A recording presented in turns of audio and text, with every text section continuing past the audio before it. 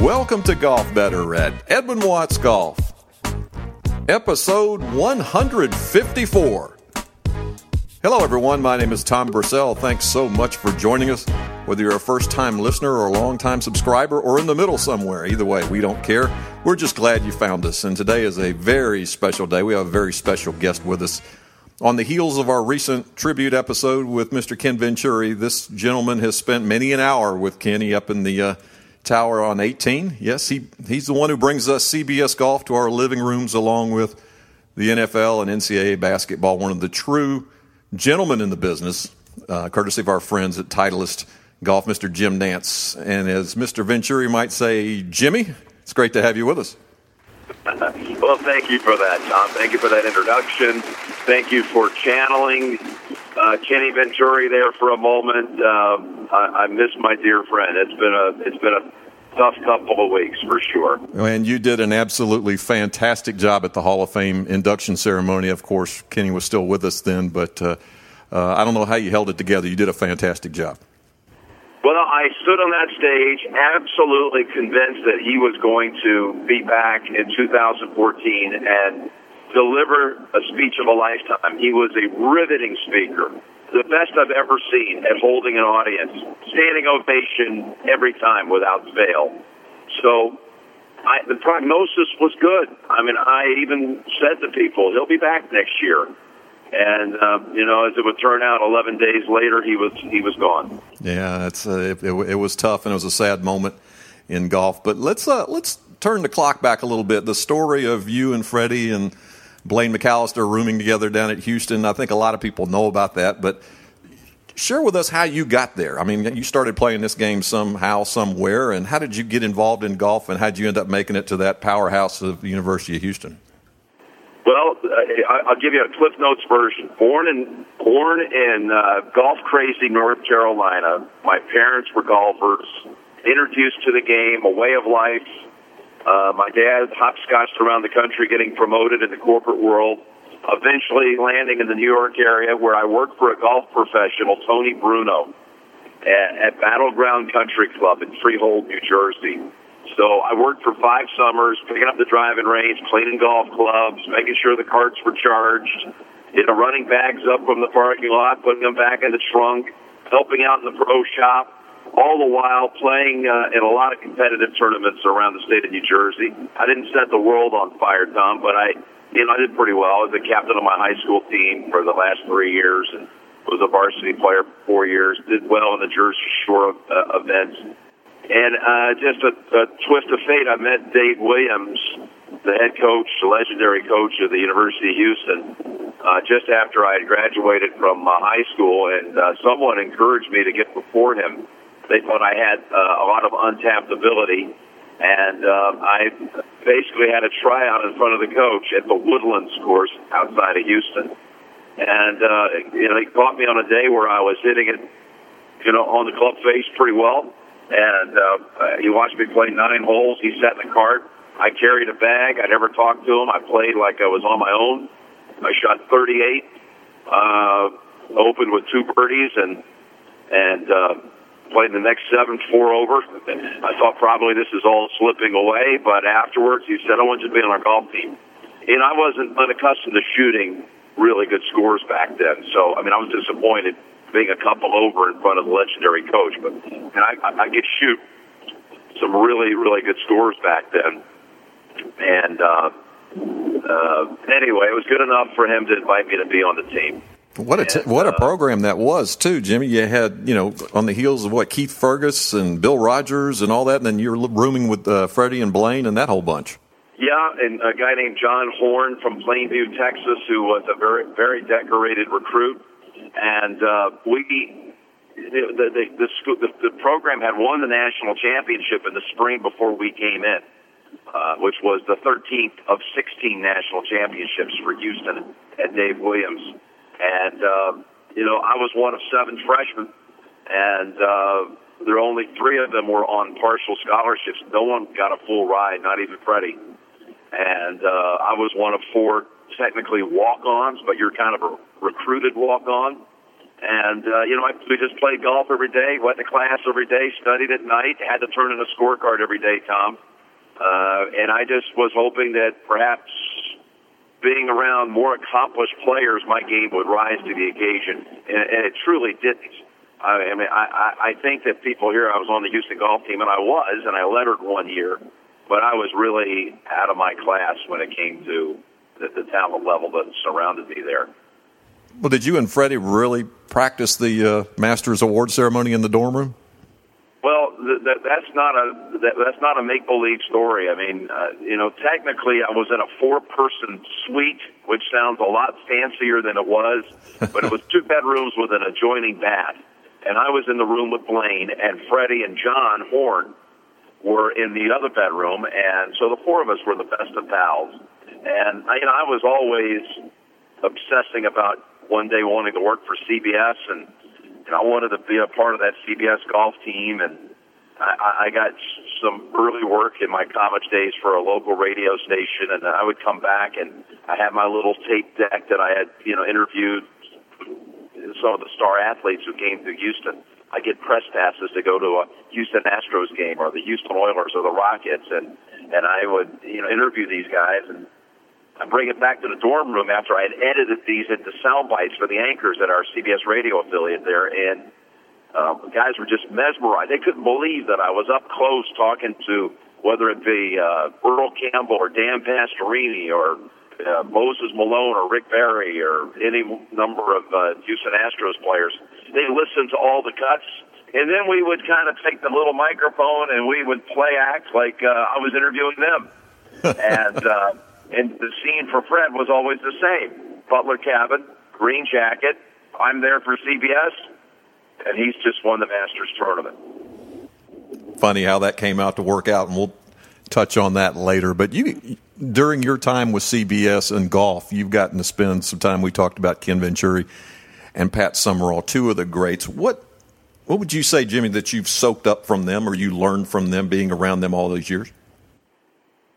Well, obviously, Pat's role is what my role is today. He was the anchor. He was the play-by-play voice of the NFL, and both of those happen to be assignments that I carry today. And Pat was a profound professional influence on me and a dear friend. And although our styles probably, I'm not into rating or trying to describe whatever my style is. I broadcast the way it feels naturally to me. But to watch Pat Summerall and his economy of words and his ability to capture a moment so succinctly, and the way that he used his voice, the way he would intone a certain moment, he was never one of these go crazy, over the top, scream his head off kind of an announcer. He had real gravitas just with his deep voice and his inflections. It was a command, and it was authentic. It came off as real, not trying to make his call bigger than the moment that was happening. You think of this man was broadcasting 18 Super Bowls in his career. Very understated. I just absolutely, worship being with Pat and the way that he called events. That he was part of that brigade of announcers from my youth that I always think back to when I'm facing a big event, and I'm thinking about how it should sound, what it should feel like. And Pat's hugely influential on my life because I got to work with him for 10 years and spent a lot of time with him. We talk about on the air. You mentioned earlier with Ken Venturi, all those years up in the booth. Let me tell you, all the years away from the booth with Ken, those are my memories. Certainly I have memories of being his broadcast partner, but the hundreds of dinners and the rounds of golf and the trips to each other's homes, and that's the Ken that I really knew and miss. And he was, of course, an analyst, and Nick Faldo is in that seat today and does a great job. And Kenny just he taught me a lot about the elegance with which he presented himself off the air. Going out to dinner, appreciating, a great restaurant, always wearing a jacket, Frank Sinatra music, as background music, and politeness with which he would treat people that approached him. How exceptionally nice he was to as a gentleman in the presence of just complete strangers, making people feel special, men and women, making everyone feel really, really special. He had a gift for that. Jim, you mentioned your style, and you said you're not really going to grade it or whatever. What I've noticed is whether you're working with Phil Simms in football or Clark Kellogg, Billy Packer, or Mr. Venturi, or Faldo, or you've got Faraday and McCord quipping in the background, your style is a very comfortable style. You just like your people feel very welcome around you. Is that something you've had the whole life, or was that been a learned trait that you've developed over time? Well, I really think that I just try to be myself. I'm a huge sports fan, so when I'm on the air, hopefully that's coming through, my interest level in being at that event. I often say, Tom, if I wasn't broadcasting these events, I know that if I did something else for a living, I would be home watching these very same events. So, to have a chance to, one weekend call the Memorial Tournament, I would be watching the Memorial Tournament. Right. It just so happens, CBS is asking me to fly to Columbus, Ohio, sit in a tower behind the 18th green with not only Nick this weekend, but Jack Nicklaus as well, and watch a golf tournament. I can't believe how fortunate I am. I remember going up to the legendary Frank Cherkinian after my first or second golf broadcast back in 1986, and I was really concerned about it. I didn't have the experience to really feel like maybe I'm approaching it the right way, or this is the way this is the way that you cover a moment in front of you. And I said to Mr. Cherkinian, I said, Frank, I would love to. I actually called him Mr. Cherkinian. I'd love to have your input on what should I be doing as far as the style. And he said, I will tell you one thing, Jimmy, don't ever bring up style again with me. You are who you are. That's how you got to the network, and you just go out there and be yourself. So I think since that conversation in 1986 until this conversation today, I've never talked about style. And I brought it up, and I realized as soon as I went there, I had Frank Cherkinian flashing in my head. So I don't really deal with it too much. I certainly am prepared. I don't just walk into the booth and just start talking. The backbone of it all, the foundation of it all, is just very deep preparation. Knowing the stories, knowing the subjects you're covering, and trying to make these subjects interesting, because it's their event. They're the stars of the event. People are not watching these events because I'm doing it. Maybe there's some people that have some misplaced value on their own worth when they show up in the booth for a sporting event who want to make that event about them. But I can tell you right now, that has never been a thought in my head. And I'm sure it wasn't for Pat Summerall or Jack Whitaker or Chris Schenkel or Keith Jackson, Dick Enberg, Kurt Gowdy, Jim McKay. None of these men ever made themselves bigger than the event. They did not try to overshadow it, and, I can promise you I never will either. Jim Nantz joining us today on Golf Better. Jimmy, I asked Ken Venturi when he was on with us to give him just a couple of dates and a moment, and tell me what the first thing that came to his mind. I wonder if you do the same with me. I'll bring up the first one. 1986 Jack Nicklaus Masters victory.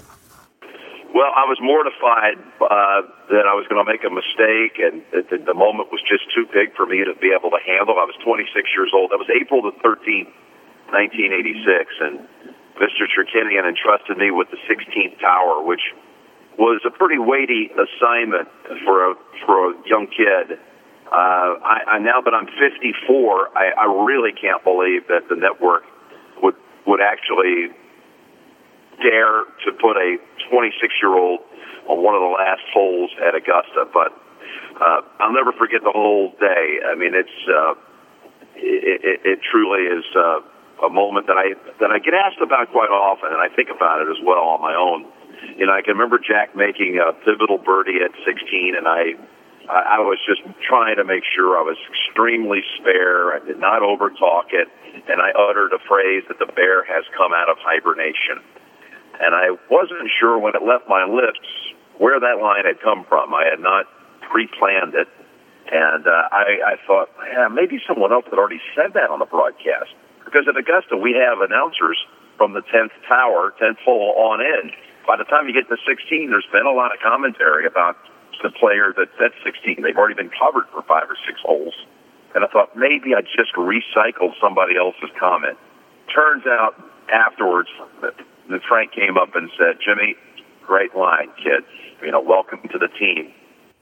Ends up you could copyright that line now. No one would use it. Yeah, it turns out, thankfully, no one else had used that line, and it just dropped out of the sky, and I uttered it. And of course, I had that fateful meeting with Ken Venturi on the way back to the compound after the broadcast ended. I was walking back from 16, and Kenny raced up in a golf cart, pulled up, and said, "Jump in, kid. You going back to the compound?" And I said, "Yes, sir." And he said, "How old are you, Jimmy?" And I said, "I'm 26, sir." He said, "I'm going to make a prediction," which was a defining moment in my career. He said, "I predict one day you're going to be the first commentator to ever say they broadcast 50 Masters." And I thought, my gosh, I've just done my first. I'm hoping to get back for my second. At least he sees a modicum of talent to where he thinks I can be back for 50 of these total. And he said, "But I can tell you this, you'll never live to see a day greater than this around Augusta National." That was his point, really, was it was the greatest day ever at Augusta. Now, you may be here for a half a century, but you'll never top this one. And, he kind of at that very point defined what my goals in my career would be. And that still holds true to work 50 Masters. Let me ask you a couple more. 1997, Tiger Woods, 18 under par, just rocks the house. Well, he went into the final round with such a huge lead. You knew that he was going to win it, and it's not an easy broadcast to do when someone's running away with an event. And in that case, the cameras barely left Tiger. It was such a huge story. It transcended the sport. And I knew that at the very end, that when he putted out at the 72nd hole, that clip was going to outlive us all.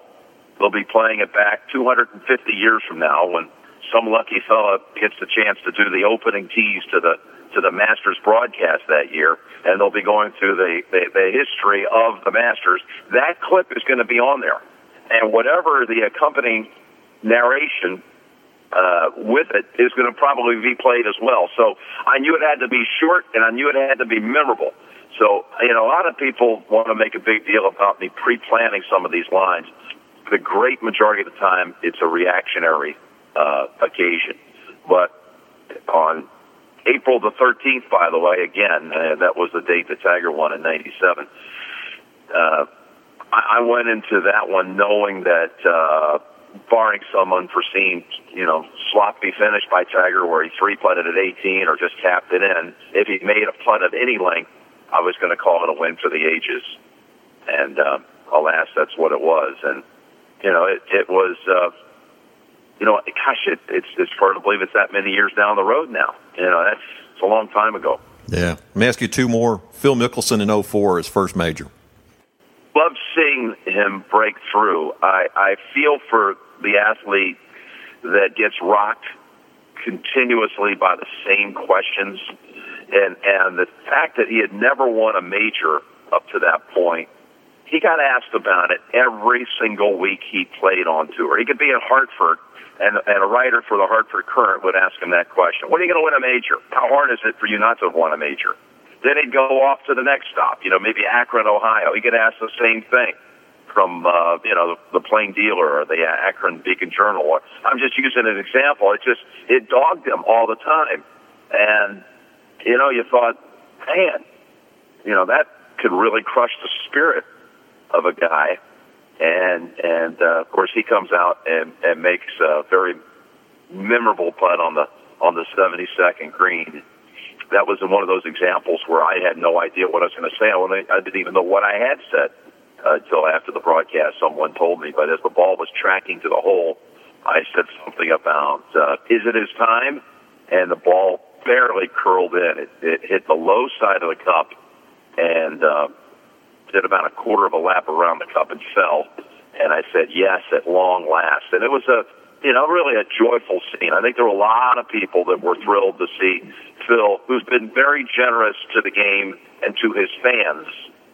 I get the front row seat to watch these players and how they conduct themselves with their fans.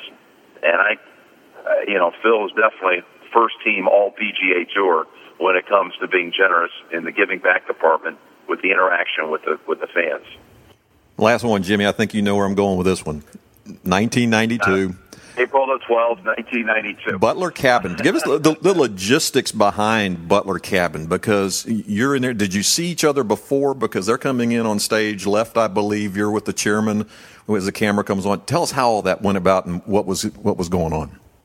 Well, I'll back it up a week, Tom. The week before the Masters, the Final Four was in Minneapolis, and Fred and Blaine McAllister both came up to the Saturday semifinals 1 weekend before the Masters. Fred was at this point ranked number 1 in the world. He'd already run away from the field at Bay Hill. He'd won in L.A. And they worked as runners, if you will, for not only myself, but for Billy Backer as well. So they had credentials, and they were off getting us stats and, go get us a Coca-Cola, go get us some popcorn, whatever. They carried my briefcase to the arena, all in, mock security, like, hey, folks, move aside, hold on. It's just a bunch of college buddies having a good time. And we talked about it there in Minneapolis that, it's just your time. The next week, I think it's going to happen.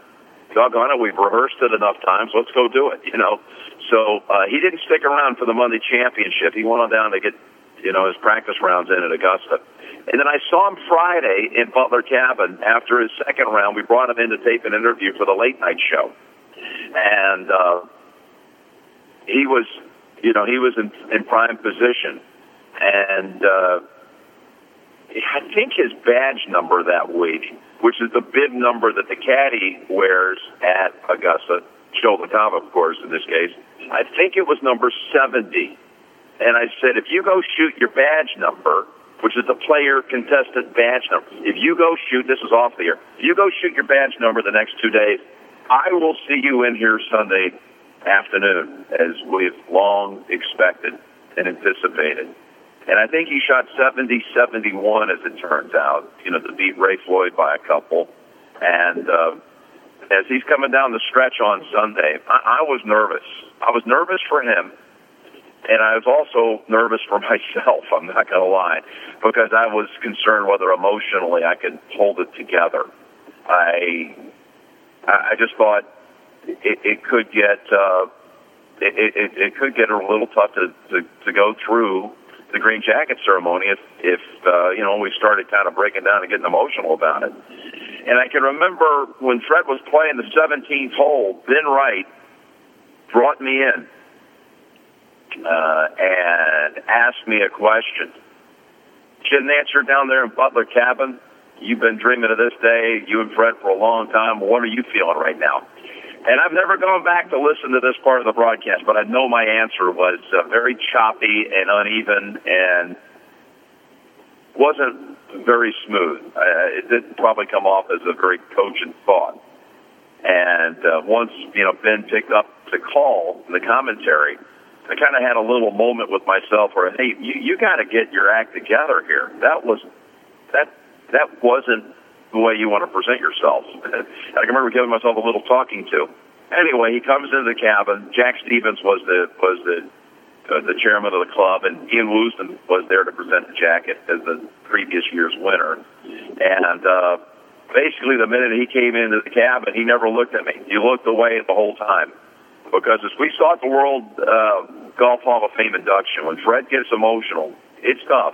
He's no different than anybody. And there's a lot more there than than people really know. He's got a lot of pent-up, real great feelings for people and for moments. And, I just did the interview, Tom, straightforward about the way he had played until the last question, which I made it personal.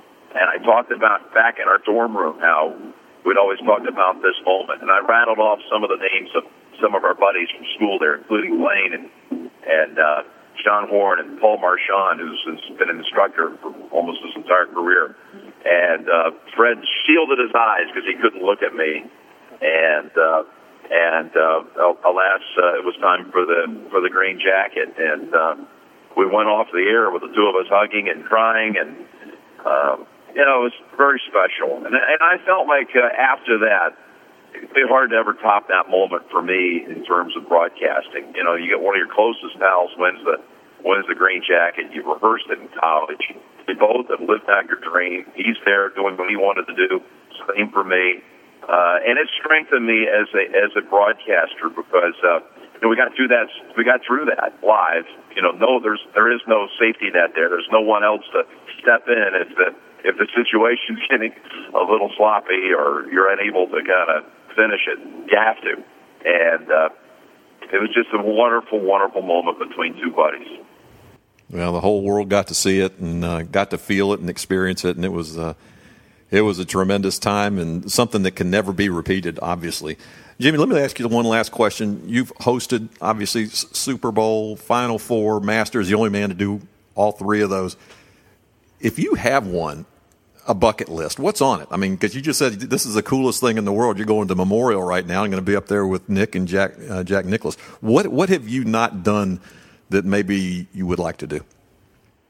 There's not a sporting event that I want to do that I've never done. Sure, I'd like to be able to say one day that I did the U.S. Open, but that's not realistic to think. NBC has it. NBC does a great job, and that's not going to go anywhere, that event. For years I used to say the Open Championship. I really wanted to be a part of that, and thankfully I went to the Open at Turnberry in 2009, and my wife had a great career working as vice president at IMG, and one of the many things that she handled there was worldwide relationships with the R&A. So she had a big golf background and was a very respected part of the R&A family, and that helped bridge through some relationships a chance for me to get on the air with the BBC. I made a cameo at the 2009 Open Championship, and it turned into a more extensive role in 2010.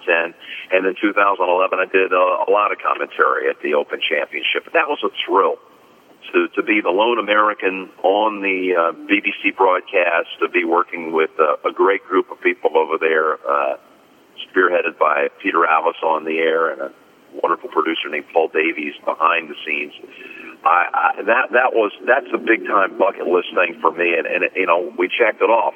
I'll say this: I was going to go back and do it again this year, and some things came up. And this being a Super Bowl year, and I have very few weekends off. We're not going to go back this year, but I look forward to doing that again someday. I love that, being on the air with the BBC at the Open.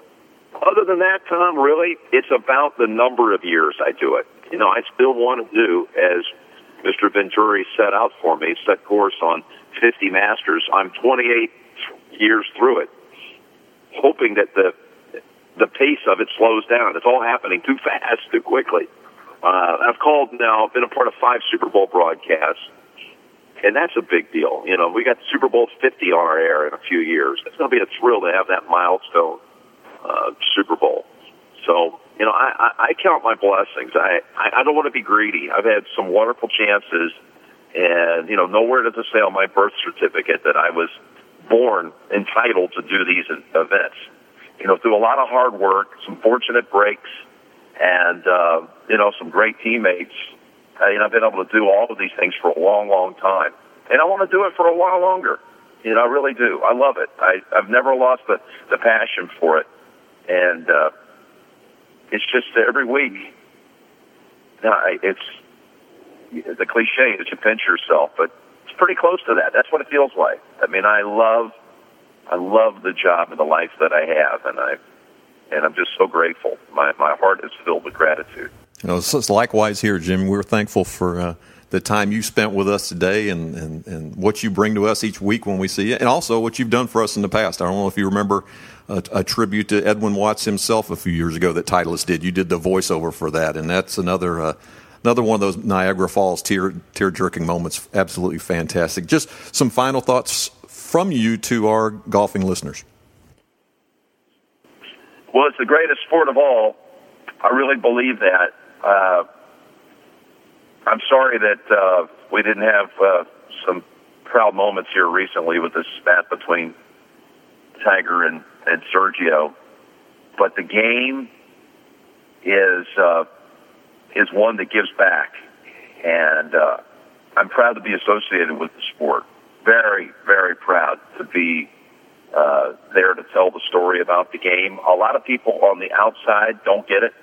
They don't understand what the attraction is, and they don't understand the wonderful virtues that the sport really represents. They maybe don't get the fact that our top players, our Tigers and Sergios and Phil Mickelsons and Rory McIlroys, they do a lot for other people. They're givers. It's a sport of giving, and I like being around that. Like I said, I get the best access to what the game represents, and the people that don't understand golf, I try my best to convince them. But I've been exposed to them all. All these various sports that CBS has put me in position to be able to broadcast and witness. And golf, as a sport, has a very good story to tell. And I just hope we can get more and more people involved because when you're around this game, I think good things happen. Good things happen for a lot of people. And I know that's definitely true in my case. Jim Nantz from the bottom of our hearts here at Edwin Watts Golf. Thanks so much. Tom, it's been a pleasure. And I do remember that tribute that we did a few years ago. And thanks for having me on and letting me rattle on here and reminisce. It's been fun. It's a great way to start my weekend. Thank you, Tom. Well, they don't get much better than that. One of the true gentlemen in the business of broadcasting and athletics, Jim Nantz, joining us on his way to the airport to catch a flight to head up to Memorial. Like he said, he's truly blessed and truly thankful, and we are thankful too. Thankful to Jim for coming on, and to our friends at Titleist Golf for putting that whole thing together, and also to you, our listeners. And make sure to join us next time when we have another episode of Golf Better at EdwinWattsGolf.com. So long, everyone.